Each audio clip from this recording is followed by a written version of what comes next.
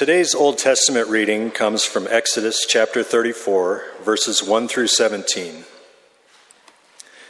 The Lord said to Moses, "Chisel out 2 stone tablets like the first ones, and I will write on them the words that were on the first tablets which you broke. Be ready in the morning, and then come up on Mount Sinai. Present yourself to me there on top of the mountain. No one is to come with you or be seen anywhere on the mountain. Not even the flocks and herds may graze in front of the mountain." So Moses chiseled out 2 stone tablets like the first ones and went up Mount Sinai early in the morning as the Lord had commanded him. And he carried the 2 stone tablets in his hands. Then the Lord came down in the cloud and stood there with him and proclaimed his name, the Lord. And he passed in front of Moses, proclaiming, the Lord, the compassionate and gracious God, slow to anger, abounding in love and faithfulness, maintaining love to thousands, and forgiving wickedness, rebellion, and sin. Yet he does not leave the guilty unpunished. He punishes the children and their children for the sin of the parents to the 3rd and 4th generation. Moses bowed to the ground at once and worshipped. "Lord," he said, "if I have found favor in your eyes, then let the Lord go with us. Although this is a stiff-necked people, forgive our wickedness and our sin, and take us as your inheritance." Then the Lord said, "I am making a covenant with you. Before all your people, I will do wonders never before done in any nation in all the world. The people you live among will see how awesome is the work that I, the Lord, will do for you. Obey what I command you today. I will drive out before you the Amorites, Canaanites, Hittites, Perizzites, Hivites, and Jebusites. Be careful not to make a treaty with those who live in the land where you are going, or they will be a snare among you. Break down their altars, smash their sacred stones, and cut down their Asherah poles.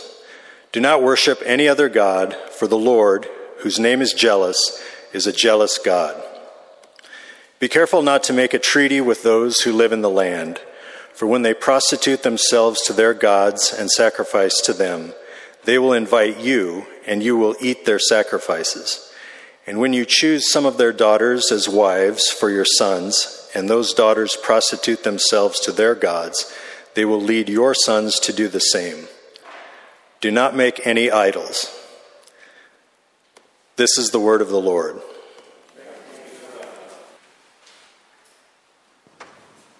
Thank you, Shane and Gordon. I think it was a perfectly chosen song. Our scripture text, you'll find in your bulletin, is our sermon text is Matthew 28, verses 16 to 20, followed by Matthew chapter 6, verses 5 to 13. Let's read both of those together. Then the 11 disciples went to Galilee, to the mountain where Jesus had told them to go. When they saw him, they worshipped him, but some doubted. Then Jesus came to them and said, "All authority in heaven and on earth has been given to me. Therefore go and make disciples of all nations, baptizing them in the name of the Father, the Son, and the Holy Spirit, and teaching them to obey everything I have commanded you, and surely I am with you always, to the very end of the age." And then Matthew 6, our text on the Lord's Prayer. "And when you pray, do not be like the hypocrites, for they love to pray standing in the synagogues and on the street corners to be seen by others. Truly I tell you, they have received their reward in full. But when you pray, go into your room, close the door, and pray to your Father who is unseen. Then your Father, who sees what is done in secret, will reward you. And when you pray, do not keep on babbling like the pagans, for they think that they will be heard because of their many words. Do not be like them, for your Father knows what you need before you ask him. This then is how you should pray. Our Father in heaven, hallowed be your name. Your kingdom come, your will be done on earth as it is in heaven. Give us today our daily bread, and forgive us our debts, as we also have forgiven our debtors. And lead us not into temptation, but deliver us from the evil one." This too is the word of the Lord. Thanks be to God. And so many of you probably remember and recognize this text in Matthew chapter 28, right? This is actually one that I remember memorizing at a young age, right? All authority in heaven and earth has been given unto me, therefore go and make disciples. And it's a well-known passage. So let's go through it, and I want to talk about this and a little bit of the Old Testament reading and some things we can learn for today when we think about the Lord's Prayer and this command, or this prayer we pray, hallowed be your name. What does that mean? So in verse 16, Matthew tells us that reminds us there's only 11 disciples, right? Where we are in the story at the end of the book of Matthew is that Christ has died, he is resurrected, and they are enduring the loss of Jesus and also the loss of Judas. And so there's 11 of them. And Jesus tells them to go to some place, or had told them before, I guess it tells us in verse 16, some place they all knew, some place in Galilee. It doesn't tell us where it was, but they apparently knew where they were going to meet him, and so they go to this place. And in verse 17, Scripture tells us that he is there, and he appears to the disciples, and that they worship him. Which, of course, is the right and proper response when someone conquers death, that they are worthy of our worship. It says also in verse 17 that some doubted. Maybe it was our friend Thomas again, doubting that maybe Jesus didn't really raise from the dead. Matthew actually, if you read the end of Matthew, doesn't record all of Jesus' appearances to the disciples after he was crucified. Other Gospels tell more detail, especially the Gospel of John, about how Jesus revealed himself to the disciples. Matthew sort of, if you go back and read chapter 28, starts with how he revealed himself to the women at the tomb, mentions a little bit about, hey, everyone thinks they're going to hide the body or whatever, and then goes right to this. Matthew put his big focus at the end of his gospel on this interaction with Jesus and his disciples after the resurrection. And so this then is when Jesus gives this wonderful charge that we call in the church the Great Commission, right? The commissioning of the disciples to go and live this life that many of us, as I said, are familiar with. He says in verse 18 that all authority in heaven and earth has been given to me. Now, you could spend a long time talking about this, right? What is Jesus talking about? What kind of authority? How active is this authority? How authoritative is Jesus, right? There's a lot of things we could talk about with this. But I just want to give us an overview about this idea of authority. All authority. I would argue, yes. He actually means what he's saying here, and all authority has been given to him. If you want to think about it another way, think of it as the maximal amount of authority any one being could have over things of this earth. That is Jesus's. That means all of it. Nature, all of the creation, space, outer space, and infinite beyond, and the thing that kind of hurts our brain to think about, how space is so big and infinite. Yes, Jesus is in control of that. Does that mean he's in control of all of the creatures in this world we live in? Yes, absolutely. Does that mean Jesus is in charge of me? Absolutely he is. It says heaven and earth. Does that mean that Jesus has authority over all those weird heavenly beings we read about in the Bible that have eyes all over the place and wings, and they're floating around singing praises to God all day? Yes, it does. All authority, all of it. And the immediate human reaction is to say, what? Well, I'm still the head of my household, right? Well, okay, fine. But Scripture also teaches that the head of the house is under submission and authority to Jesus. Okay, but I'm still the head of my company. I am the authority of my company. Well, yeah, but it is the Lord who gave you those gifts. Deuteronomy tells us that it is the Lord who gives us the ability to make wealth. Well, I'm still the authority of what I do with my money. Yeah, you are, but you're in submission to Jesus. I once heard someone even say, well, yes, okay, Jesus is in charge of all these things, but I'm still in control. I'm still in authority over my very body. I can control that, can't I? Yeah, but Scripture also tells us that your body is not your own and it was bought at a price in 1 Corinthians chapter 6. So when Jesus says all authority in heaven and earth has been given to me, he actually means it. This is not a metaphor. This is not an exaggeration. This is quite literally the culmination of all of these things we read about in Scripture. That all authority has been given to him in the resurrection. And so he then says to them in verse 19, so then let me tell you, with all my authority, here's what I say to you. Go make disciples of all nations, baptizing them in the name of the Father, the Son, and the Holy Spirit, and teach them to obey everything I've commanded you, and I'll be with you. And when we look at our Old Testament passage, it's a retelling of the covenant that God made with Moses, right? And what is God telling Moses and the people? To follow me.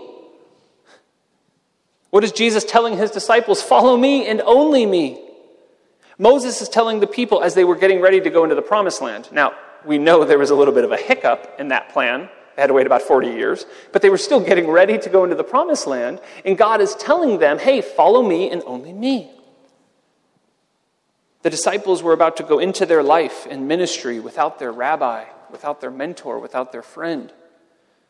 And he is saying, all authority has been given to me, and I will be with you wherever you go.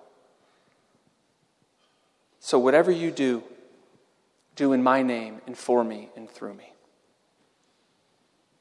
And immediately, I think, man, I don't like authority.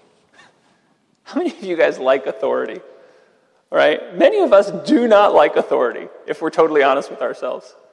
All right? Don't tell me I have to wear a mask. Are you kidding me? I have to wear a mask even here? I'm outside. I'm 20 meters away from people. Why do I have to wear a mask? Don't tell me you're okay with authority. We all complain, right? If I'm honest, I just don't like being told what to do. I'm the baby in my family. I'm the youngest brother. And I have this little thing inside of me that always wants to push the boundaries, right? Why? Well, I know the speed limit says 100 kilometers an hour, but I know the camera won't flash unless I'm going 105. So I could easily go 103 or 104 and still be okay. And then the ticket comes in the mail, right? I borrowed the Sparks' car once and got a ticket. Just pushing those boundaries, right? We all love to push boundaries. No one likes being told what to do. But Jesus says, right here, as his disciples are going out into the world, all authority, all nations, everything I have commanded you has been given to me. And let's remember, too, that Jesus says, everything I've commanded, not just the stuff you like. This is a big one for the world today, isn't it? How many people want to take the teachings of Jesus and apply them where they're convenient or they're helpful or they get across their agenda, but then they leave beside the other stuff that maybe is a little too harsh, right? Many people want to take the teachings of Jesus at their leisure and say, well, I want to love my neighbor, but I'm pretty sure I don't want to lay my life down for the church, right? They want to take the ones they like best and sort of skim over the really hard ones. Let me suggest to you, there's actually a great book that came out last year called What If Jesus Was Serious? And we actually took these commands as commands. Folks, Jesus was serious. Jesus wasn't joking when he said this. Jesus wasn't telling his disciples, hey, all authority on heaven and earth has been given to me, and therefore go and make disciples, baptizing them, and teach them the commands that you like best, and the ones I said that you didn't like, don't worry about it. I mean, I'd be really happy if he had said that, because that would make my life a lot easier. But he didn't. If we believe what we're saying in the Lord's Prayer, every single week, by the way, when we pray this prayer, hallowed be your name, holy is your name, you, Lord Jesus Christ, are set apart, then what we're saying is that we believe that Jesus is different. We believe Jesus carries out the authority from God in the Old Testament into the new covenant that he made with you and I through his death and resurrection. What Jesus is saying is that I have the power that God claimed in the Old Testament, in this passage that we read. I carry that same weight and authority. Do you remember the story? And I love this. Those of you who've been in my office maybe have noticed it on my desk. I have a drawing of this. The story in Mark chapter 2 of the guy on the mat. Remember that story? Jesus is in town and all these people are around and they want to get to him, but they can't. And so what they do is they destroy someone's house and lower their friend on a mat through the roof. And Jesus does something there that's really, really amazing. Jesus says to him, your sins are forgiven. And the Pharisees lose their minds. Because they're thinking, who do you think you are? Only God can forgive sins. What are you saying? And Jesus responds by, hey, let me ask you a question. What's easier? To say your sins are forgiven or to say get up and walk? I'm going to do both. You want to know by what power I forgive sins? I'm going to tell this person who's been a crippled their whole life and lived on this little mat carried around by their friends, I'm going to tell them to walk so that you can see by what power I forgive sins. And what Jesus is doing there is he is showing the Pharisees, I carry the power of God. That God has sent me to carry the authority that God has. Remember the book of Job in the Old Testament when Job questions God's authority? Remember God's response? Hey Job, I'll answer your questions, but first you answer me a question. Tell me how I put the stars in the sky. Tell me how I filled up the oceans. Our Lord Jesus carries that same authority. He was serious. The same authority of God in the Old Testament is personified in the incarnation of Jesus Christ, the Word becoming flesh and dwelling among us. And in his life and his teaching, his resurrection from the dead, the authority Jesus is claiming is the totality of the authority of God presented in the Scriptures. That means Jesus has all authority. Not some authority, not when it's convenient, not when we want to give it to him, not when on Sundays, but not on Mondays. That means all. And if Jesus has all authority, then let me ask you, then what power do we have?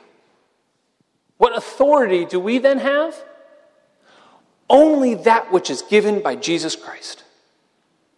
If we pray every Sunday, hallowed be your name, and we believe the words here in Matthew, what we're saying with our prayers and with our worship is that I will not seek any other power but the power of Jesus. What the Christian believes is that we let go of our need for authority, our desire to be right, so that Jesus' name would be proclaimed among this world. If this is true and his name truly is holy and he has the authority of God, then what that means is that when we are given authority in work, in home, in family life, with whatever it is, that we hold this authority loosely in prayer. That we regularly go to Jesus and say, Lord, not my will, but your will be done. Because when I read this text, I see that this is about Jesus, not me. And one more thing I want to point out about this text that I find really, really interesting to encourage us.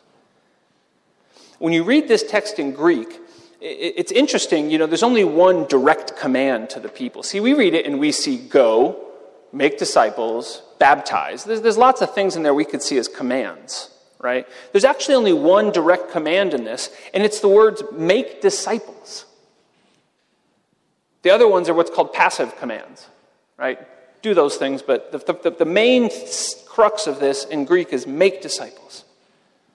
But what's amazing, and this is where language gets really, really fun, we think of disciple as a noun. A disciple is a thing, a disciple of Jesus, right? But in Greek, this is actually not make disciples, it's disciple. It's a verb. Like go, swim, talk, run, disciple. What Jesus is saying is he's giving emphasis to this to his disciples and saying, go be disciples. Go out into this world as my disciples. Teach people, baptize people, live under my authority, but just disciple. It's a verb. And many people say, no, Sam, disciple is not a verb, it's a noun. And every other time in the book of Matthew, it's used as a noun. The disciples, the followers of Jesus, all these things. But here, in Jesus' last address in the book of Matthew, he's saying, go and do these things. Go live these things. Go take these things out to the world. He's not saying you have to build a perfect disciple of Jesus like a model car that you put together with all the right pieces and all the right elements and you glue it together just so. Rather, he's saying this is a thing you and I do constantly. I like to think of it, I combine scriptures a lot of times in my head and I make my own sort of Bible passages, and that might be heretical, and if it is, I'm sorry. But I like to combine things, and I think of it as, remember the command, the thing Paul says at the end of 1 Thessalonians in chapter 5, he says, rejoice always, pray continually. I kind of like the idea of adding this to that list, right? Rejoice always, pray continually, disciple. Like this is the will of Christ Jesus for our lives. Jesus is saying to his disciples, go out in your life every day, live, baptize, preach, teach, do everything I've shown you these last couple of years, and you will be continuing my very work. And it's not just doing what he did, but it is regarding people as Jesus saw them. It is seeing the world around the way Jesus saw the world. And when I say this out loud, we all think, yeah, let's do it. But it's hard. And one of the reasons it's hard, and I'm going to be honest with you about my issue, this may not be your issue, but this is my issue, is because authority is sometimes something that, like I said, it rubs us the wrong way. We're free. We can do what we want. Don't tell me what to do. Many of us, if we're being really honest, we don't like authority because authority has let us down, hasn't it? How many of you don't have to raise your hands, I'll raise my hand for all of us, have had authorities in our lives that have hurt us, that have lied to us, that have cheated, broken, or stolen from us? How many of us have had people that we thought we could trust but have taken advantage of us? Because authority has let us down, we struggle to trust Jesus sometimes. Right? I mean, I've got an extra minute. You know what my biggest struggle was as a teenager? When they would tell me God loves you like a father. And I would say, pass. I want nothing like that kind of love, right? Because authority had let me down in my life as a child when they said to me, God loves you like a father. I was like, oh, no, I'm not into that. But then I remember later on reading Psalm 98:5, and it says that God is a father to the fatherless. And I thought, oh, I can get behind that. Right? See, we have this picture of authority that we've allowed sin to corrupt in our brain. Other people have made bad choices. Other people have abused power. Other people have done things that are foolish, and it hurts us. But we cannot allow us to apply those things to our Lord Jesus Christ. Because he has not done those things. People maybe have done it in his name, but Jesus has not done those things. I honestly think, church, that we all really want authority, but we've been so hurt by the world that we just feel like we can't trust anyone. And so we'd rather do it ourselves. But deep down inside, I think if we're honest, at least I am, I really want an authority I can trust in this life. I want someone that leads me to the best possible scenario of my life. I want to be under someone's authority I never have to second guess. I want to be under someone's authority who I never have to doubt, who I never have to wonder if they have my best interest in mind. Friends, that's Jesus. That is our risen Lord and Savior, Jesus Christ. Some will doubt him. We know that. Some won't believe. We know that. Some will reject you for believing in him. You might even get killed for believing in him. In Acts, the disciples, when they got beaten up by the Pharisees and the Sanhedrin, it says they left praising God because they got beaten up like Jesus got beat up. I hope that doesn't happen to you. But I want to encourage you guys today. I want to encourage us, because this is encouraging to me. When I read this passage, when I read hallowed be your name, when I read Jesus, God, you are holy and set apart. When I read Jesus saying that all authority has been given to me, what he's saying is that you can trust me. Jesus is saying, remember the power and the authority of God in the Old Testament. Remember the God who created the Alps, which, by the way, have been beautiful yesterday and today. The God who created those things by speaking. Remember how powerful that God is? All of that power was personified in me. And what I did with that authority, what Jesus did with that authority, he says, I laid my life down for you so that you could trust me. And I give it to you All authority you have in your life, I give it to you freely so that you can go and lay your lives down for others. Because you can trust me, and you can trust that this is the best way to live. The Apostle Paul to the Corinthian church at the end of chapter 12 says, this is the most excellent way to live. And so wherever you go, as his disciple, what he's saying is go and disciple. Make it a verb in your life. Go and lay your life down. Don't crave authority and power. That's Jesus's. So don't try to grab that. This is what Adam and Eve did, right? They tried to take the one thing God reserved for himself. Don't try to grab authority and power from God, but instead look at what he's given you through his gifts and through your abilities and go and use that authority Christ has freely given you to lay your lives down and serve others. And when you pray, as we will in a little bit in our service, when you pray, hallowed be your name, remember that the authority we are all seeking, that this whole world is looking for, already belongs to someone. And we are called to serve him. Amen? Let's pray.